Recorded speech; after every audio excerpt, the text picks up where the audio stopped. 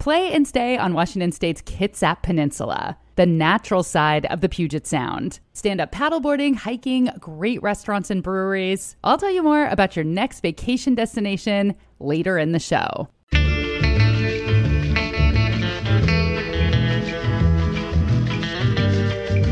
I'm Rachel Bell, and this is Your Last Meal, a show about famous people and the stories behind the foods they love most.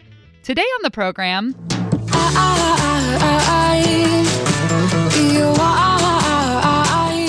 singer Mary Lambert's last meal. I don't even know what chicken fried steak is. I just Chicken? like it. Is it steak? Who really knows? It might be pork. It might be a pork chop.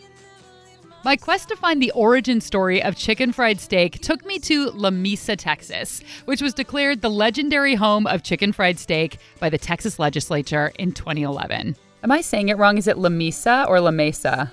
It's La Mesa. But is La Mesa really where chicken fried steak was invented? So I just made up the story. It took me about, I don't know, maybe 30 minutes to write it. And it never occurred to me that anybody would think it was for real. Wait. So chicken fried steak is fake news? All right, so this is a really funny little story that I was not expecting that started to unfold the deeper I researched chicken fried steak. But we'll get to that later. For now, let's chat with Mary Lambert. Mary's career was launched when she sang on the Macklemore and Ryan Lewis song, Same Love. And she's since gone on to have a successful solo career. And I can't change, even if I tried, even if I wanted to. Her latest album, Bold, came out in May. But back in 2012, just before she went on tour with Macklemore and Ryan Lewis, Mary was holding down 3 jobs in Seattle. I worked in the industry, the food industry, for a couple years, and I was a craft bartender. I loved it, and so it's just keeps popping up in my life of like, I love food. I love talking about food. So, well, you came to the right place. Yeah. But finding good food is a challenge when you're on the road touring most of the year. It's like it's super difficult to eat well on the road and to really, truly take care of yourself. So we rent Airbnbs along the road instead of hotels. So that way there's a capability to cook. There's like no better luxury than to cook while you're on the road and to just buy some great Swiss chard and poach an egg and like have that for breakfast. Like it's one of my favorite breakfasts. Obviously, in emergency, you go to Subway. Right. Did Macklemore or Ryan Lewis ever cook anything for you that was particularly good? Did you guys eat together? Oh, no. On those tours, what did we do? There's a lot of pizza. There were a lot of wings. There's always a lot of fruit. I mean, I think Macklemore and Ryan were in sort of like, they're also in the organic world. So there's always organic fruit. And the girls, the dancers, they introduced me to avocados and honey. And I can't do it. I want avocado and salt and pepper. That's what I I've want. never had it with honey. Yeah, or but sweet. they loved that. They were just like, that's all they would have. Are there secret things for your throat and your voice that you do? Just shots of whiskey. Did you ever get to choose what was on a rider as far as like what you wanted to eat? Oh yeah, I have my rider. Yeah. Ooh, what's on it? What's on it? Kombucha. For 2 years, we always had carrots and hummus. And I never want to see hummus again as long as I live. That, yeah. And chocolate almonds. I love chocolate almonds. Mary is actually on tour right now for her new album, Bold. And you describe it as queer pop. Is that a label that you made up or is that already a genre? That's my label. Well, actually, I don't know. I think I might have heard it somewhere, but maybe I heard it and then I was like, that feels right. So is this record particularly gay? Yes. Yeah. Okay. I've only heard a couple songs, so I didn't know if it went all the way through. I would say it's more gay than my last record. And then also my mom has a track that she wrote and we sing as a duet on the EP called Love is Love, which is the Human Rights Campaign slogan. And I don't think my mom knew that when she wrote it. I think she just wanted to write a love song. And so it's very tender and it's about her wife. And then I have a song called I'd Be Your Wife. It's fun. Yeah. I was so fascinated to learn. I didn't see till today that your mom came out when you were like 6 years old. Yeah, is that right? yeah. How did that influence you with your coming out process or making it easier? It made me feel like I would be loved unconditionally no matter what. But I didn't really know that I was gay until I was gay. Do you know what I mean? Like, I think For some people, it takes like meeting that person that's like, oh, I'm attracted to that I didn't know that kind of person existed. What's funny is that my mom was not very supportive when I came out.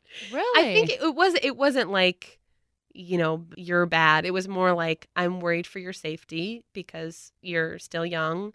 And Because you came out when you were 17. yeah, when I was 17, she didn't want me to get hurt. I think she was just scared about the unnecessary burden. And I think she thought a little bit that I was going through a phase. Oh. Yeah. And she was like, just do your phase in college. Why are you doing this right now? Just wait. And I'm like, Well, did she have a hard time coming out? Did she experience discrimination? Do you think that was her reflection and worry for you? It might have been a projection, but I mean, it was brutal for her. We grew up in the Pentecostal church, and she was, my dad was a very respected man in the Pentecostal church, and divorcing him was like more blasphemous even than being gay. To be able to stand on your own to say this is who I am, I'm really proud of my mom for like, she took that brunt on, I want to talk about your lyrics because they are so unique, and I do love the juxtaposition of the pop music with the heavier content. Yeah. So like in the song Secrets, you talk about the first line is, I've got bipolar disorder, I'm overweight, I'm always late. I don't care if the world knows what my secrets are. Secrets are. Where did you get the courage to talk about all these super personal things? And I just want to add that I've only seen you perform once, but you were literally the most compelling, present, Wow. confident person on stage I have ever seen. Holy cow. And I thanks. actually feel like I'm about to cry remembering it because it was amazing just to see, people connect with you and you're so joyful on stage. People just were listening to every word you were saying. Wow. Oh. Wow. I'm sorry. That made me emotional too. I'm so glad you feel that way. I think that's what I hope people get. My biggest goal is to help be a facilitator for people's true authentic selves and their emotions. I call my shows, they're just crying spaces. Like they're just places for people to cry, whether they're like really happy or really sad, or if they're grieving or if they're healing in some way. I feel like so many of us are simultaneously breaking and mending and learning and changing. And rarely do we get an opportunity to just sit and be present with our changing. But for me, I mean, speaking out about rape or mental illness or body image, all of these things, like they feel so innately a part of who I am. And I'm really a firm believer of like, you can't have full complex joy without true being present in your grief and sadness. And I think that duality is really a big part of my shows and a part of my songwriting. I don't know any other way to be than radically vulnerable. I believe that vulnerability is sort of the key to empathy, and empathy is what connects us. And I think true, authentic connection is what's going to save the world. And so if I can help encourage that in some way and have my music be an invitation, then I'm doing what I want to do, I know that we have strayed off course from chatting about food, but as you can probably tell, Mary is just so authentic and such a bright light that I wanted to make sure that you got to hear that from her. But when we come back, we're going to dive into Mary's last meal, which happens to be the most important meal of the day. Hint, hint.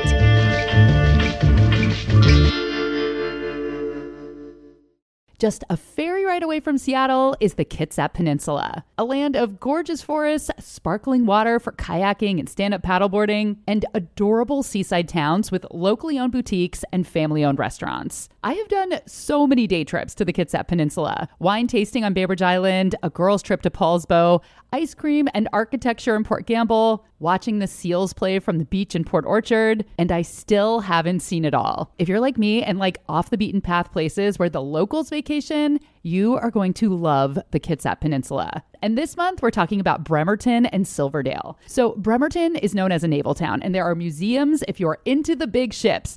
But the restaurant scene has been really growing over the past several years. Grab a bowl of clam chowder or homemade lumpia at Bremerton's veteran-owned Axe and Arrow. And visit Alandon Gardens to see meticulously trimmed bonsai and a tree that has been around since 300 BC. Plan your visit. Go to visitkitsap.com/yourlastmeal. You can also find a link in the show notes. Play and stay on the Kitsap Peninsula, the natural side of the Puget Sound.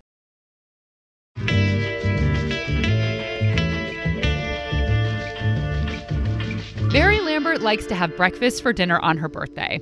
And one of her favorite meals to cook is Swiss chard topped with a poached egg for breakfast. So she stayed pretty consistent when it came down to her last meal. What would your last meal be? I love breakfast. And so I was trying to think of like a breakfast spread. And I think chicken fried steak, biscuits and gravy, and a waffle. Oh, wow.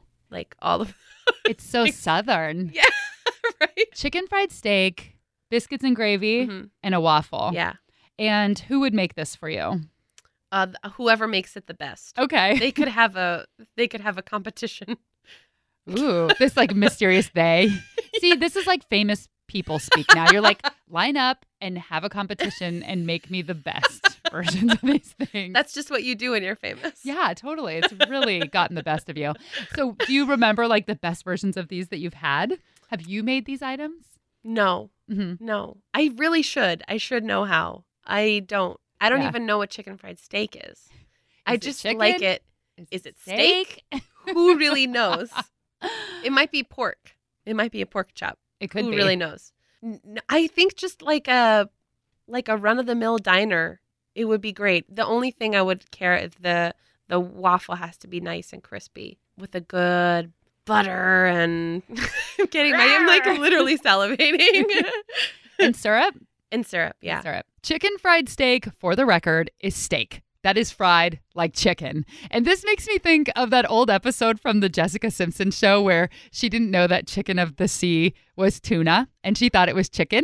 I believe that was Newlyweds with her and Nick her husband, Lachey. Nick Lachey. Yeah. That was a really good show. Mostly Did because you watch it? I did watch I it. did too. Yeah, because, you have this idea of who celebrities are, and she was such a basic, and you just don't think that. Like, she's going to Applebee's, and she's going to, Starbucks all the time, and she doesn't know what chicken of the sea is. But anyway, back to chicken fried steak. It's usually a cheaper cut of beef that is pounded out and tenderized, seasoned with salt and pepper, and then from there, it varies a little bit. Sometimes it is dipped in milk, and then in beaten egg, and then dredged in either flour or breadcrumbs. Sometimes it just gets the dry dredging, which is a fun phrase to say, and it's always fried, hence chicken fried steak. And it's almost always topped with gravy. Some sources say that it came to the United States from German and Austrian immigrants in the 19th century, which makes sense because it's basically Wiener Schnitzel, but we eventually claimed it as our own greasy spoon diner classic. But when I started looking around online for the history of chicken fried steak, I kept seeing articles that attached it to a place called Lamesa, Texas. Lamesa is a little town in the middle of nowhere. It's in between Lubbock and Midland, and we had about 9,000 people. It's a very small town, very small community out in West Texas. That's Terry Stahl. She's the administrative assistant for the city of Lamesa. She's also the creator of the city's Chicken Fried Steak Festival. But I'm getting ahead of myself. We're going to talk about the festival later, but for now, we have to talk about the fact that Lamesa is the chicken fried steak capital of our country. Was the dish invented in Lamesa? Well, that's the story, Rachel. So Terry went on to tell me that back in 1976, an Austin newspaper reporter named Larry Bissaw drove through Lamesa on his way back from a football game. And when he got home, his editor said that she needed one more story for the paper. She needed to fill some space. He asked her what kind of story, and she said she didn't care. He just had to come up with something. So Larry wrote a story about the day that chicken fried steak was invented. Well, yeah, it was invented in December of 1911 in a restaurant in Lamesa, Texas. That's Larry Bissaw. He's the reporter who wrote the story back in 1976. At a place called Ethel's Home Cooking. And it was called Ethel's Home Cooking by the owner, Luther McGilvery, because when people would come in, they'd ask with his wife, they'd say, "Where is Ethel?" And he would say, "Home cooking." Jimmy Don Perkins was a short order cook. And like I said, Jimmy had been a former freelance drawbridge oiler who became a cook. He wasn't able to keep a job because of his fondness for alcohol. So he was working there one day, and on December 11th, when a man came in who was very hungry, and he ordered a double order of chicken and fried steak. So the waitress, as they were called back then, just simply wrote on the ticket, chicken, fried steak. She left out the comma. And Jimmy Don, because of his really lack of formal education, just misread it as chicken fried steak. So he stood there a minute and thought, how can I cook a steak like fried chicken? So he just dipped it in batter and egg batter and flour and put it in the pan and fried it and served it to the man with cream gravy and some French fries on the side. And the rest is history. History is a bit of a misnomer here because the thing is, Larry made that story up. Every single word is false. Nothing is true. There was no Ethel. There was no comma or missing comma. There was no chicken fried steak in 1911 in Lamesa, Texas. But a few weeks after his article came out, a New York Times columnist picked up the story, and this tall tale started to spread across the country. But the problem was, no one who read the story knew that it was fake. Did your editor know that it wasn't true? Oh yeah, absolutely. Everybody knew, and that was the thing. It was so ridiculous that nobody believed that anyone would take it seriously. I mean, if you just look at the story and just read it, I mean, who would believe that story? Everyone believed it. Why did you choose that town? Well, I chose the town, and really, I didn't tell the people at Lamesa at the time, but I guess I'll tell them now. I mean, what can they do about it? And I had been to a Texas Tech football game in Lubbock, and we were driving back to Austin the next morning on Sunday, and we stopped for gas in Lamesa, and I had never been to Lamesa before, and I just looked around, and I thought, this is one of the most godforsaken places I've ever seen. It's just ugly. There was nothing else to say about it. It's just damned ugly. So I guess a few months later is when I sat down to write the chicken fried steak story, and I was thinking, okay, now where could this have been invented? So I thought, let's have it invented in Lamesa. Like Terry mentioned, Lamesa is a small town. And somehow the fake chicken fried steak story that Larry Bisaw penned in 1976 didn't reach them until 2011. What? Yeah, they didn't know. Is that true? That's what she says. Oh, my goodness. They had no idea that he had written the article or that they were known as the birthplace of chicken fried steak. Because we're about 8 hours from Austin, and we didn't even know the story had happened. We had a mayor at that time, Kelvin Barkowski, and he ran across the story, and he said, hey, did y'all know we're famous? And nobody knew it. So they started playing on that, and they called the governor of Texas and said, hey, this was written. What can we do about it? So they had to verify that all of this had happened, and so he actually deemed that we were the legendary home of the chicken fried steak. And that happened back in 2011. Once that happened, then the city started celebrating it every year. So it took like 35 years for someone to find the article. Yes. Keep in mind, when I asked Terry to do this interview, I also had no idea that the story was fake. I don't know if he's still with us, but have you tried to track down Larry Bisaw and ask him why he started this fake story rumor? No, we have not. Oh, so We're just glad he started the rumor. That's so funny. So no one's even tried to see what was up with this, huh? I'm going to have to try to find him now. You're going to give me that job. I'm going to try today. Okay. All right. Well, as you've already heard, I did track down Larry Bisaw. And since the story was written in 1976, I figured that it would be pretty hard to find him. I wasn't even sure if he was still alive. So I just Googled his name, and I found him right away. I'm so glad that I found you. You're like the only person left with a landline, maybe. Us old people, we like landlines. I am curious. Since I have to give you credit for sleuthing, because since I have an unlisted number, I'm surprised you found me. Oh, I just Googled you, and it came up in the online white pages. I just, like I say, anybody who can track down an unlisted number must be pretty good. Larry, the fake newsmaker and 40-something-year veteran of journalism, thinks I'm good. Yeah, I mean, quite honestly, when the phone started ringing and it popped, the caller ID popped up on the TV, I thought you were a telemarketer. Well, I'm lucky you answered then. You must have been in the mood for some telemarketing.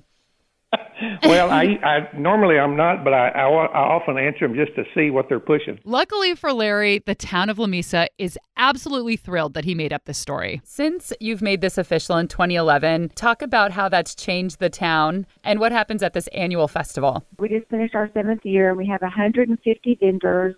We have 30 hot air balloons. We do a 5K run, a chicken fried steak competition, a classic car show, a rodeo. And, of course, we have free entertainment for everyone. It doesn't cost anyone a penny to come to this festival.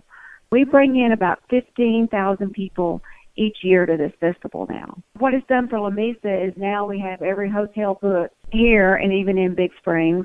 And we have vendors that come all the way from New York City. We have pilots that even come from Australia to fly their balloons here. So it's been a great thing for the city. What do you say, Aaron? Lamesa, next April?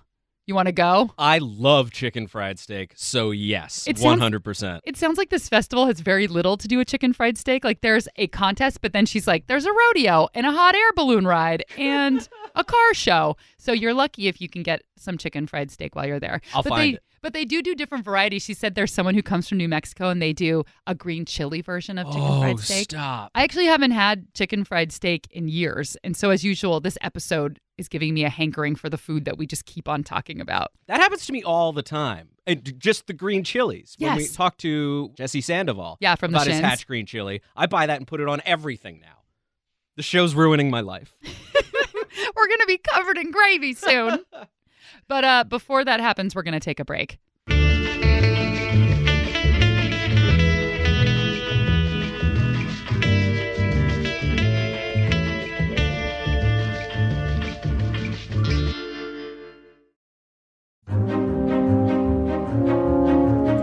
If you like listening to Your Last Meal, you might like watching my new TV show, The Nosh with Rachel Bell. We just wrapped up season 1, so there are 4 tasty episodes ready for you to binge at CascadePBS.org. In episode 1, I convince an East Coast skeptic that Seattle now has fantastic bagels. And in the season finale, we go truffle hunting, just about an hour outside of Seattle. Episodes are a quick bite, just 8.5 minutes long. So grab a snack and cozy up with The Nosh. Available anytime, anywhere at CascadePBS.org or find a link in the show notes.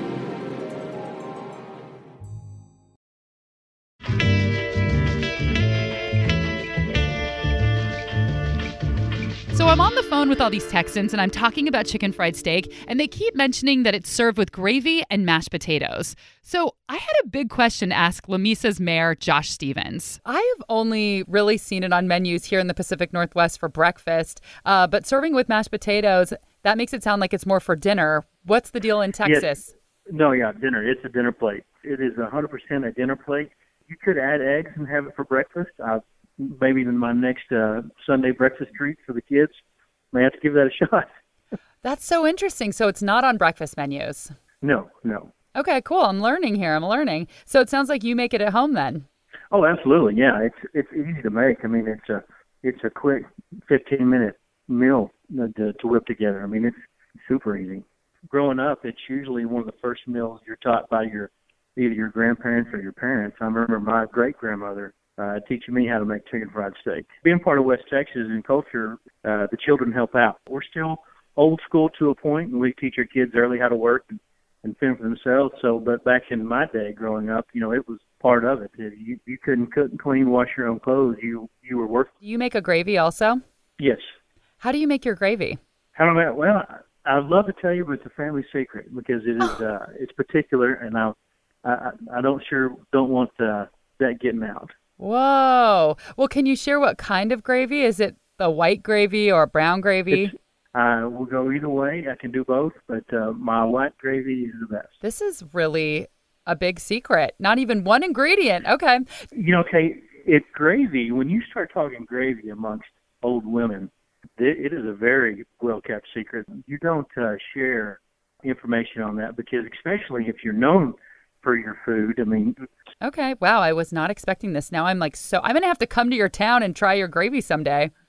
Well, you have my personal invitation as mayor to come to Lamesa, Texas for our next Chicken Fried Steak Festival. We would love to have you. Would you give me a key to the city that's actually made out of a chicken fried steak? Like you can make it in the shape of a key? I won't give you a key. I will award you with a authentic chicken fried steak pan. Oh, cool. Do you guys have an authentic pan? Yes, of course. We have them made special for the city. Yeah, for our winners, authentic Lamesa Chicken Fried Steak Festival pans. And that was Mary Lambert's last meal. Mary eats breakfast and lives in Western Massachusetts with her girlfriend, who she immediately fell in love with. I pulled up to her house, and as soon as she walked out, I was like, oh no, the feelings that I'm having are not music happy feelings. I want to kiss this person. Her new album is called Bold. You can check out her tour dates at marylambertsings.com.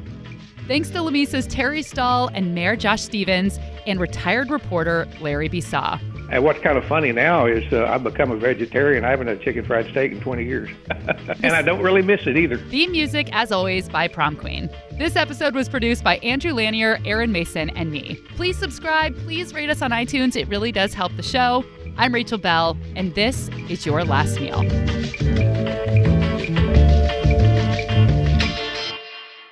And that was Larry Lambert's last meal.